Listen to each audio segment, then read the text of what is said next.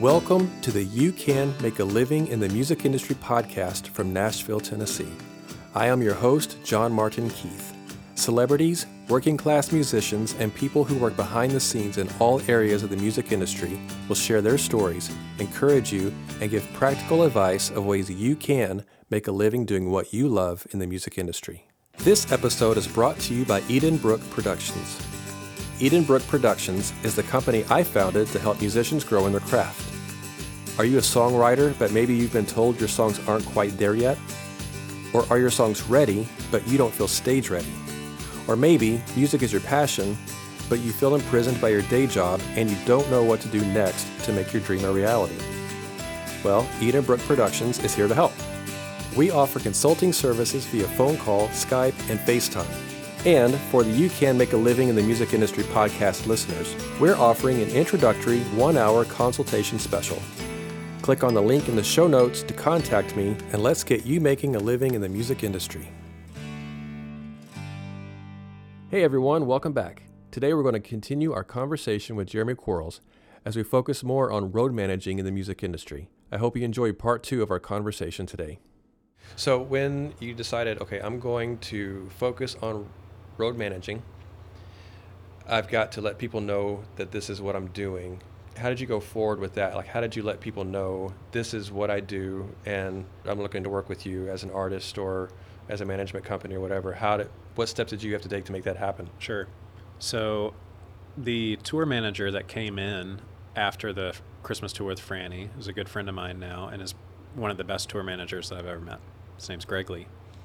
And I learned so much from him road managing, watching him road manage Franny. While you're doing production. While I'm doing production, okay. Exactly. Because that's another hard thing is when you're road managing, you're the road manager, so there's no one to learn from. So that tour and that time when I was with Franny and Greg was road managing was really instrumental to me because I was able to learn how the best do it.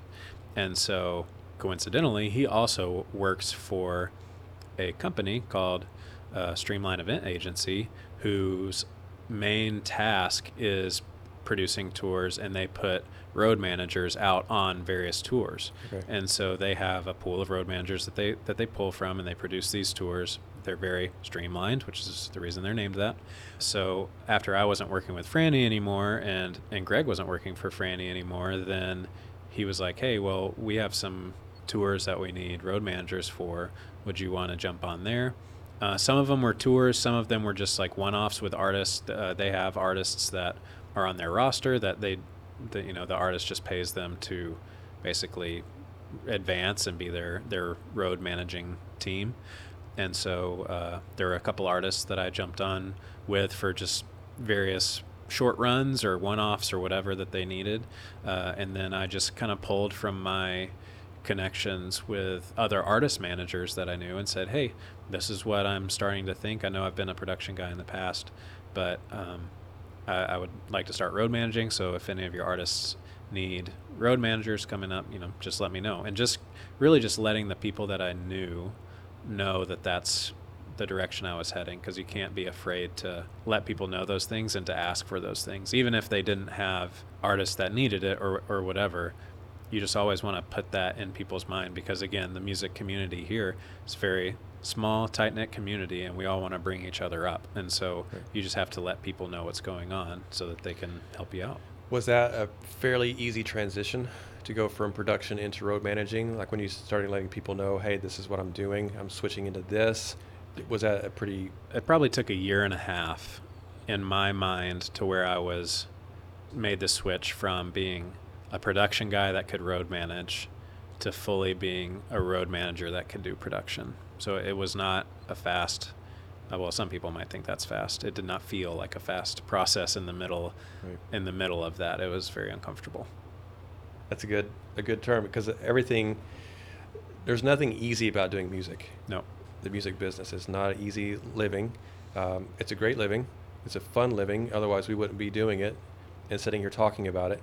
But it is uncomfortable, and it's hard work. So for people that are listening and wanting to hopefully get into some aspect of it, they need to know that you got to work extremely hard, and it's worthwhile. It's very much what we want to do, or else we wouldn't be here. So it can be lucrative. You can make a really, really good living at it. You can barely scrape by. Yep. Some days, and most days, I think the majority of us are just scraping by, if we're going to be really completely honest. Yeah. But that's what you have to do. I would say if you can do anything else and be satisfied with your life, then you should do something else. Oh. But if you can't do anything else and be satisfied, then you know that the music industry is for you. Yeah, and I think for those of us that are doing it full time, there is nothing else for us. Right. And we've tried other things. Yep. At least to some extent, just to be safe. I know that some of us, we get to a point in our lives, in our careers, where we're just not as passionate about it as we used to be. And a lot of people do transition into other things, that aren't music related at all, and that's okay. And that sometimes that seems really weird. Like, to me, that always feels odd to me. Mm-hmm. When somebody's like, I just don't want to do this anymore, and rightfully so. And I understand why, but for those of us that are wired, like since I was 4 years old or younger, all I've ever wanted to do was music. Yeah. That's it. There's nothing else, something music related. And so to go do something completely opposite of that is a foreign concept to me. But there are plenty of people do it. I mean, I know there's something else that you're doing that's not even music related. We'll get into a little bit. Yeah. And which is awesome. And sometimes we actually need to have something, and it might not be a career thing. It's just I need a break. Yeah. From music, because it's all we do. It's like I go to bed with things just churning in my mind. Mm-hmm. That's just music, and it's hard to turn it off. It's like if you really love your wife, but if you spent every second of every day with her without ever being, having any sort of separation, then you would probably get on each other's nerves really, really bad. Sure. Yeah.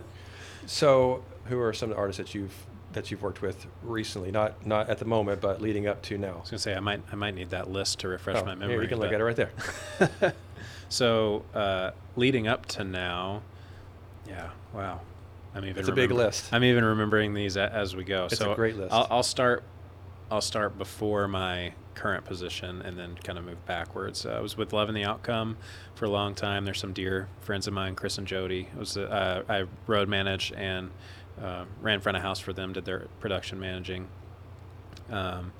Worked with Brandon Heath, Sidewalk Prophets, The Afters, who I still actually advance manage for, which is a term that I kind of made up myself, but I take care of all the advancing. So what does that mean for our listener who's wanting to get into this? Like, what is advancing?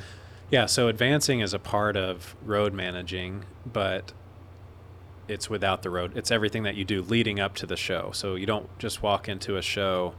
It's like, well, the contract's signed. I'll see you on October 4th or whatever.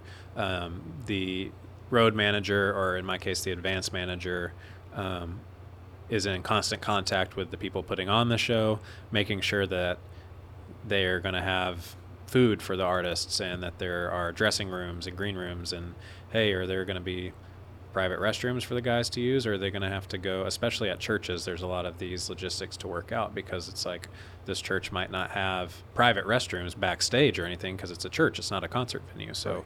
They're like, oh, actually, we hadn't thought about that, and we had all the restrooms open to the public. And it's like, well, if the guys need to go to the restroom during the show or like intermission, then that's going to be kind of weird. So right. Things like that, and we just kind of help the promoter prepare for us, the artist coming in. Okay. On the same side of that, I also handle their advancing for the production side of things, so I make sure they have the most updated stage plot and input list and backline rider, just so that they're completely ready, or as ready as they can be for the band coming in, and there are no surprises. Gotcha. So I also do that for the artists that I road manage for. It's just then I also go on the road with those artists to make sure that it's all getting done. It's all getting done, exactly. And my goal when I'm on the road is to have nothing to do, because everything's already done. It's just gotcha. Managing, making sure that the day happens as we have it set up.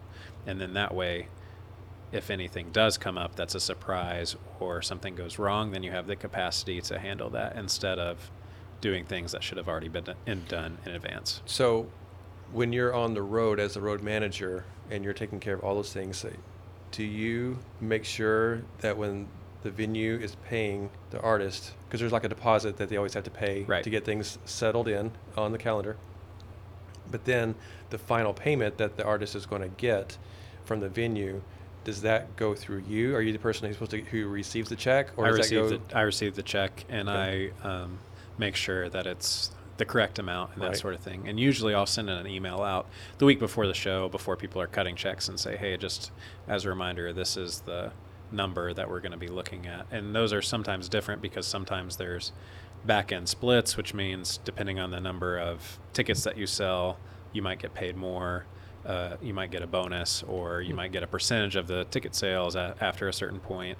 Or sometimes we've worked in buyouts for either hotels or food, where instead of, we do this all the time right now, where they're like, instead of us bringing in catering for you guys, why don't we just give you a couple $100 and you guys can just grab food out or do whatever. Right. And so depending on the situation, whether you're on a tour or whether it's just kind of a one-off fly date or whatever, then I'll kind of make those determinations as what would be easiest for the artist to handle, and figure that out. But then all that gets included in that check, and then I'll pick that up and drop it off with business management or deposit it.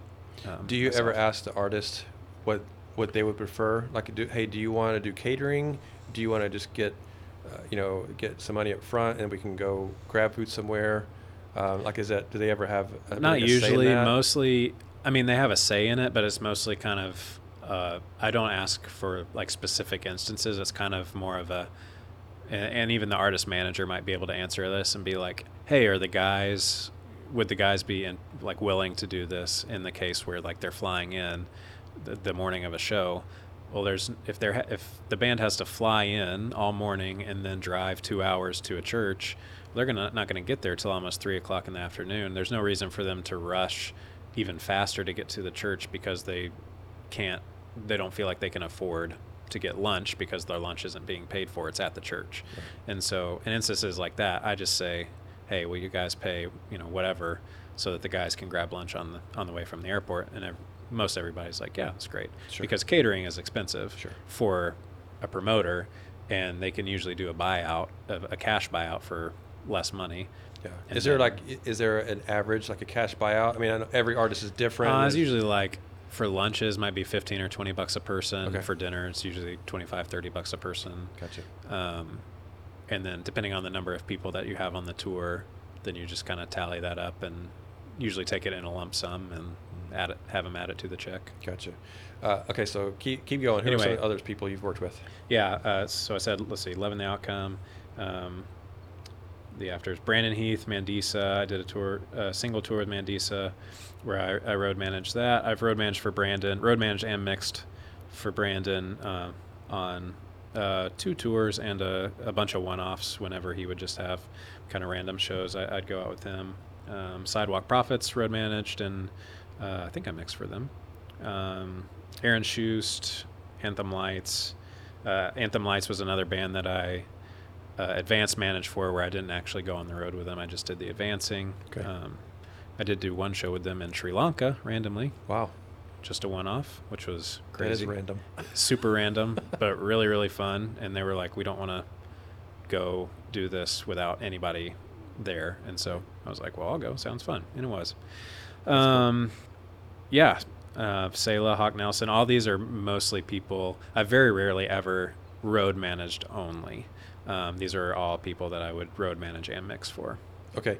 So 2 questions. One, were most of these through Streamline Entertainment, through that group company? No. So there are probably, as I look at the list, I'm trying to remember, probably just 2 or 3 that are with Streamline, and then the rest are just connections that I made. I did a bunch of tours with, not a bunch, 3 or 4 maybe, with Jason Gray, where I was road managing and mixing. Okay, so you're working with, let's say you're working with the Afters. Yep.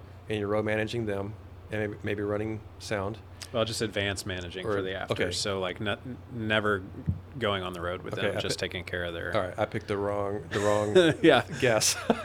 Okay, so one of them that you're road managing for, okay, and then you get done with that tour. How does someone, if it's not through that other company, it's just on your own, how did you get connected, say, like with Jason Gray? Mostly managers. I don't remember. So Exactly. it's all because artist management, Yeah, and you probably know the artist anyway to some degree. to some degree. I'm trying to remember exactly how I got in with Jason, because there's a couple different connections. This kind of goes back to what we were talking about earlier. But so on that original tour, the Rock and Worship Roadshow, when Jeremy Camp was on there at the time, there was a guy named Walt Smith who was Jeremy Camp's bass player. Well, in addition to playing bass for Jeremy Camp, he worked for this management company who was managed Jason Gray.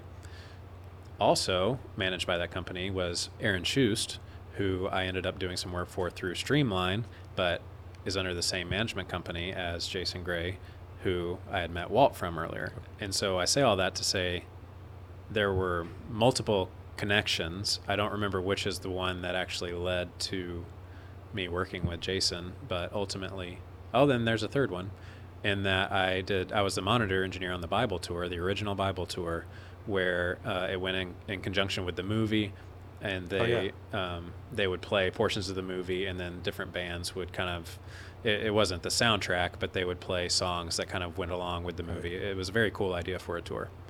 And so let me stop you there real quick. Yeah. Because I meant to ask you this earlier. So when you're running sound front of house, for listeners, that means you're out in with the audience. Yep. Looking at the stage. It's what the audience hears. Everything the audience hears. Yep. You're in charge of making sure that that's all done correctly. If you're running monitor, it's what the band hears. that's what the band hears, and that's usually their in-ears, Yep. if they're running in-ears, or stage monitors. So where are you as a monitor? Usually side stage. Okay, so side stage, off the side, so the audience doesn't really see you. If you're Not running. necessarily, yeah. I mean, off to the side, kind of in the shadows. So what's the difference in running monitor as opposed to running front of house for listeners who are trying to say, maybe I want to be a front of house guy, maybe I want to run monitors for a band. Yeah. What's the difference? Well, in my mind, the difference is I feel like I have a pretty good shot of making 6 people happy. I don't feel like I have a very good shot of making 6,000 people happy. Good so point. I always preferred monitor engineering. Really?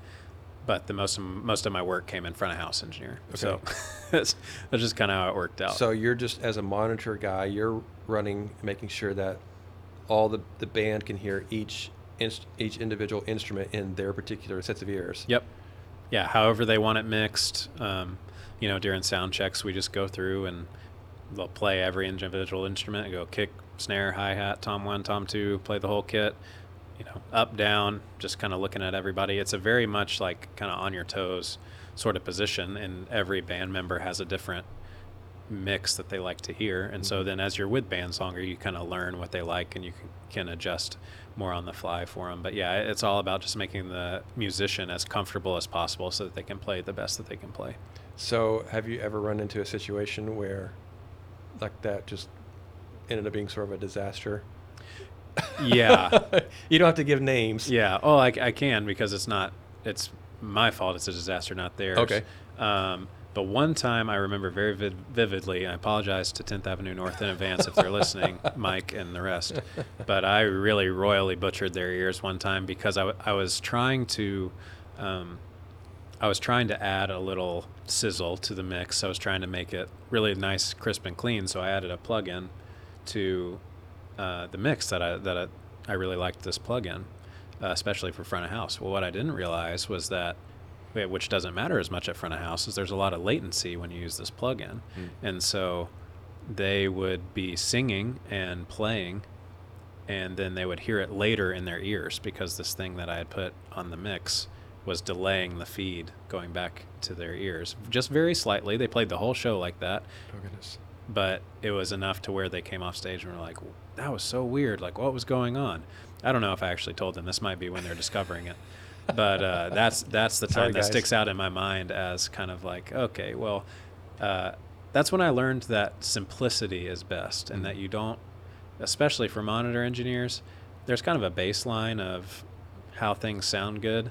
But if you're at that baseline, then take it simple. If people ask for it up, turn it up. If people ask for it down, turn it down. If they're saying this sounds a certain way, I want it to sound this certain other way, then you can start getting creative and trying to figure out, well, maybe I need to add a compressor or a de-esser or whatever you end up adding. But from that moment on, I took a much simpler approach to mixing ears. That makes sense. That's a funny story. That'd be awesome if they were to hear this for the first time. Yeah, I hope so. I hope so. We'll make sure to let them know, so they can listen in. Okay, so all of those amazing artists that you've worked with, and that has led you up to working now with Mr. Stephen Curtis Chapman. Yay! Yeah.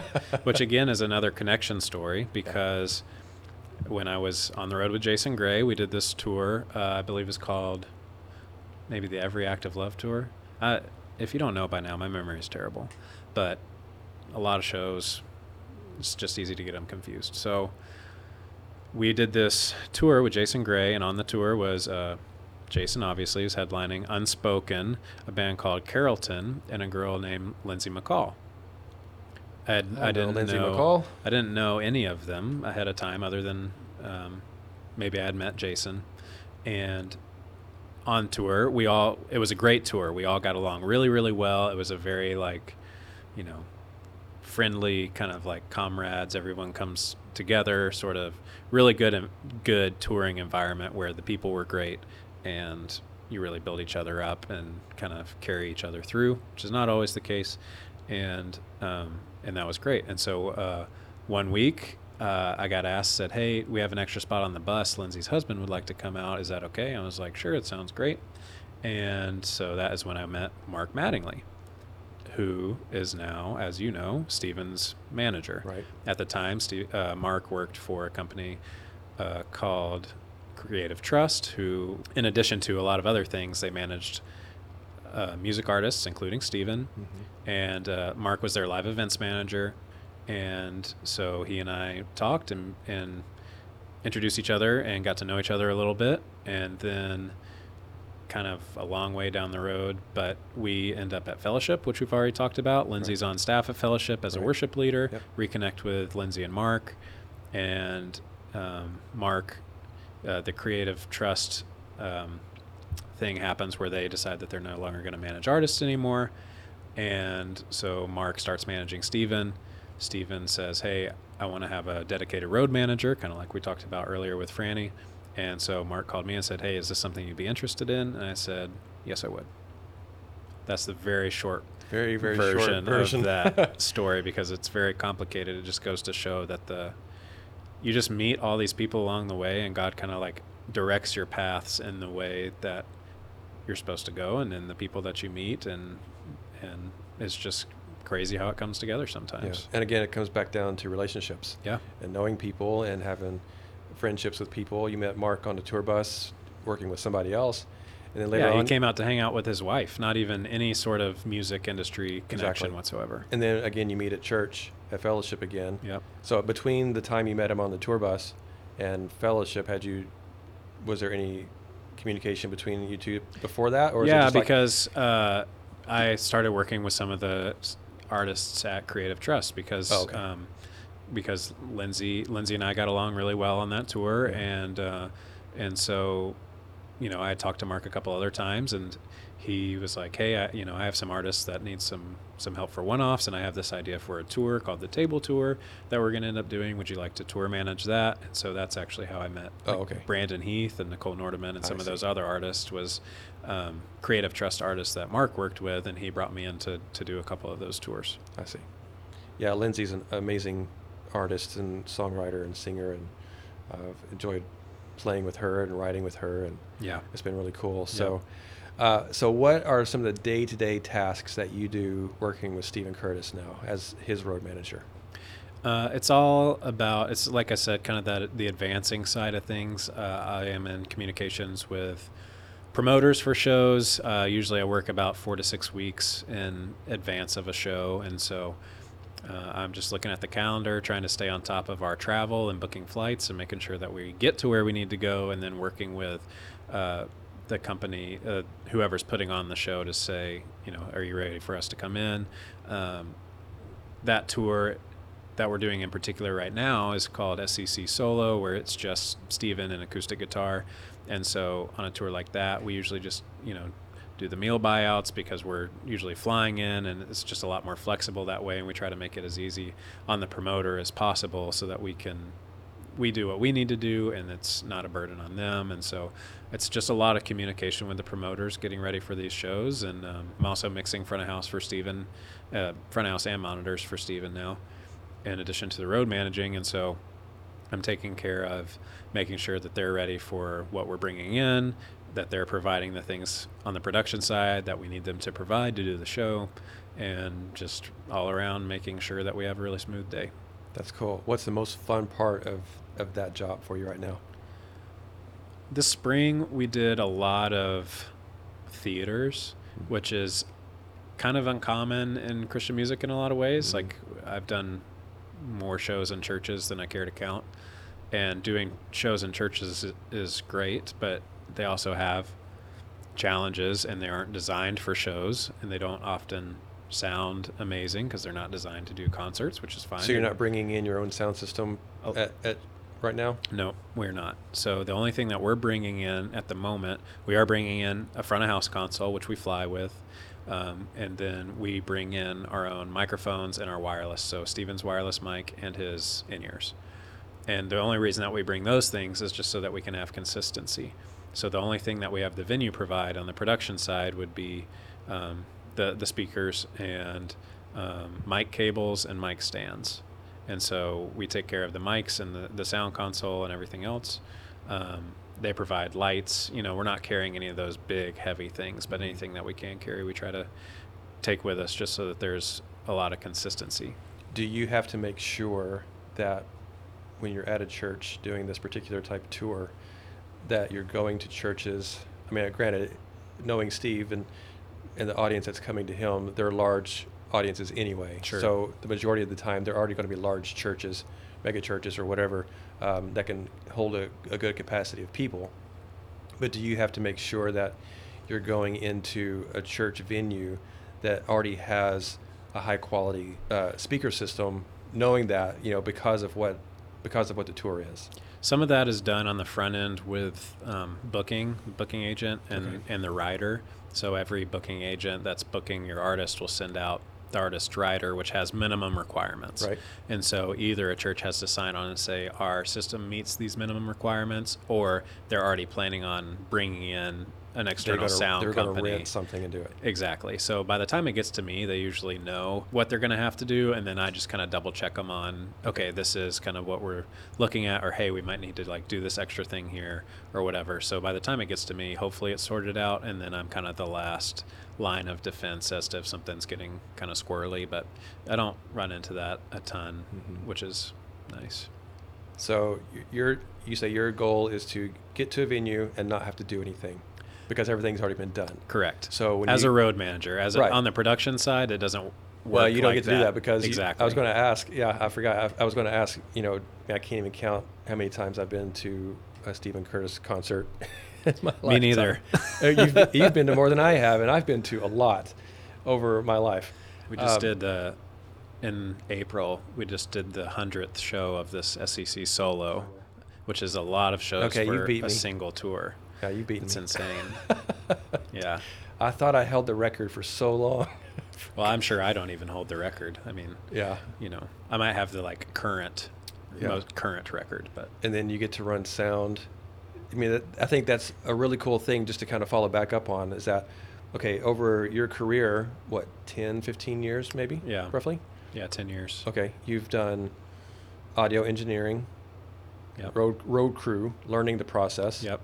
Of setting up and tearing down, and then you've transitioned over into road managing for people, and so now, and you've done monitors and front of house, and so you've done like these 3 or 4 different things, and you play keys, and you play keys for different people from time to time, those types of things. So those are all kind of into play, but it just shows, even though it may feel like this is one job that you have as an umbrella, you're still doing 3 or 4 things that allow you to have that role. Yep. That title, I guess.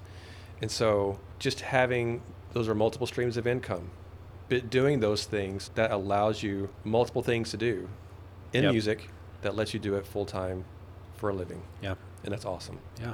what is some advice that you would give to somebody listening that wants to get into either audio production on the front of house or monitor side or both, or in the management side of things? Like, what would you say, here are some practical steps to take to get your foot in the door? Here's, if you make a resume, what do you put in a resume? If you have to do that, how do you reach out to a management company or a production company that's wanting to do those types of things? Yeah, I've had to use very few resumes in my life, which is interesting.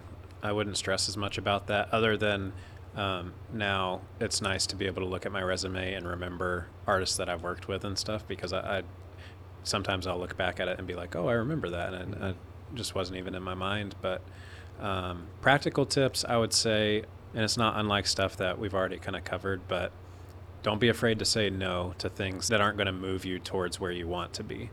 And if you don't know where you want to be, that's okay. You're going to figure that out eventually. Mm-hmm. But if you do know where you want to be, it's okay to start saying no to things that aren't going to get you there, which is very scary and uncomfortable, but that's what you have to do. As far as getting into the audio engineering world, contacting local companies if you want to do it live, live sound. Local companies are great for that. There are a lot of local companies here in Nashville. There are local audio companies everywhere, because everywhere does events, whether that's concerts or whether that's just the mayor needs to speak to your small town, and this, little company goes and sets up speakers for this mayoral event. Like, there are audio companies everywhere that you can get in with and that you can learn. In any town across the country. Any town across the country. Wherever you are. Exactly. There's somewhere that's going to be close enough by that you could get in with and say, hey, I would like to work and learn. And I think that having the spirit of wanting to learn is really important, because you do need to learn the business and you need to be the best at it that you can be to be able to succeed.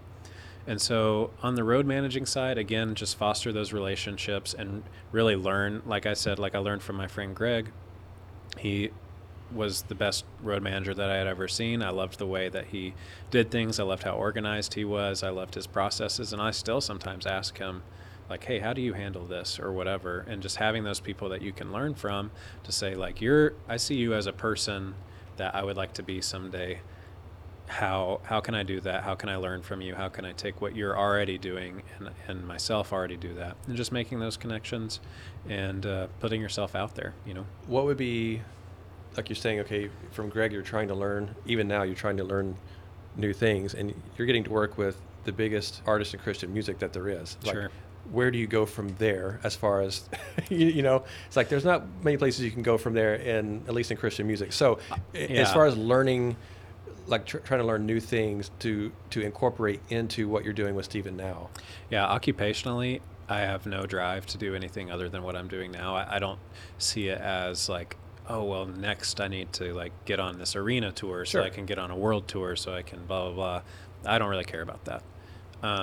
What I want to do now is just be able to serve Stephen as best as possible. And that means learning who he is as a person, figuring out his likes and dislikes, who he is professionally, what he wants to be, how he wants things done, and just continuing to work with him and with his management company and whoever else is involved to make sure that his experience on the road is the best experience that it can be. Mm-hmm. And that's really, my goal and what I'm trying to continue to improve on, week by week as we're on the road. You haven't figured that out after 100 shows? Kidding. It's, you work on it. You have your days. I'm just kidding. That's awesome. You'll have to ask him. Yeah.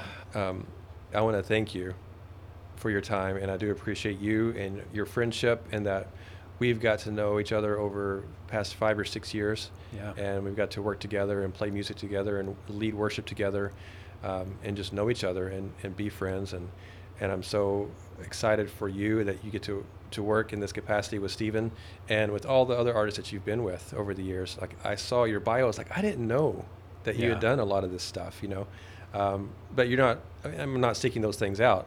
In this town, you don't necessarily become friends with somebody with the hopes of finding out, hey, what do you do and how can you help me out? Like, that's not our goal. It's and none of it is anything that I've done. Like, I mean, yes, I've worked hard and I try to be the best that I can be, but any of these artists that I work with, or I've been asked by other people, or it's the music industry bringing everyone up with it, and also just, God putting me in those positions to where I do know those people, but it's not what I've done. It's really just kind of the blessing of being in the music industry and Sure. and having really good people around me. Mm-hmm.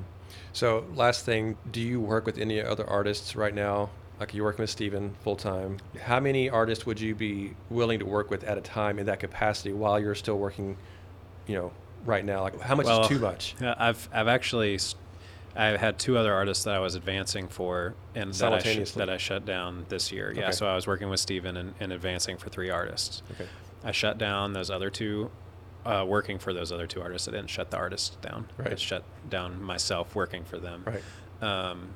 Because ultimately, I'm moving in a direction just more away from the road, and even though it's what I know, again, I'm starting to say no to things that aren't going to propel me to where I want to be. And so right now, working with Steven is the perfect situation for me, and working with the Afters is great, and I really love those guys, and it's a simple thing, and so I'm sticking with those for the time being, and we'll see. I probably won't take on more than that. You got plenty to do right now. Yes. If it's not with the music industry, it's with other things. So. Yeah, and real quick, your other thing, you have a company called Peach and Pine. Yep, Peach and Pine Home. With your wife. Yep, and my who's wife, an amazing artist, by the way. She is. Yeah, she has her own music story, which is kind of wild. It feels like a lifetime ago, but yeah. So we run an interior design company here in Nashville. It's been my wife's full-time job for about 2 years, and I just stepped in full-time with that, quote-unquote full-time. I'm still working with Steven.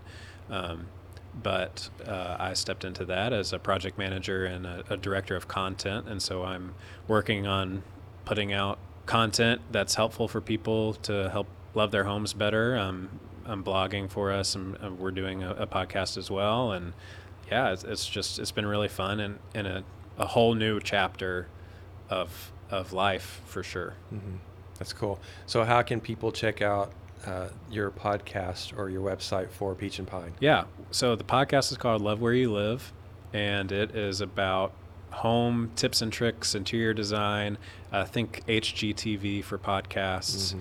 And you can find that anywhere that podcasts are. Just type in Love Where You Live and you will find it. We also do interviews that are, really fun. Those are my favorite part, just hearing from other people. But our website for the interior design stuff is peachandpinehome.com. And that's where our blog is. You can also find out more about the podcast there. And we're on Instagram and Twitter and Facebook, pretty much anywhere that you can find people, we're there. So pop in and say hello. Would love to hear from you. Well, yeah, we'll have the audience be sure to check out your podcasts and your website information for those that are interested. And again, thank you so much, Jeremy, for coming on and talking with me and sharing your story and your expertise. And I'm just really grateful for you. And so thanks for being here. Thanks for having me. It was really fun. Have fun. See ya. Thank you all for joining us today. I'm so grateful you spent your time with us. Jeremy Quarles is a great guy, great friend, and what a great wealth of information he has to share regarding running sound for live events as well as road managing different artists. Be sure to check out all of his social media accounts as well if you want to learn more about Jeremy Quarles. And don't forget, Edenbrook Productions is here to help if you need consulting services via phone, Skype, or FaceTime. Let us know how we can help you begin to make a living in the music industry.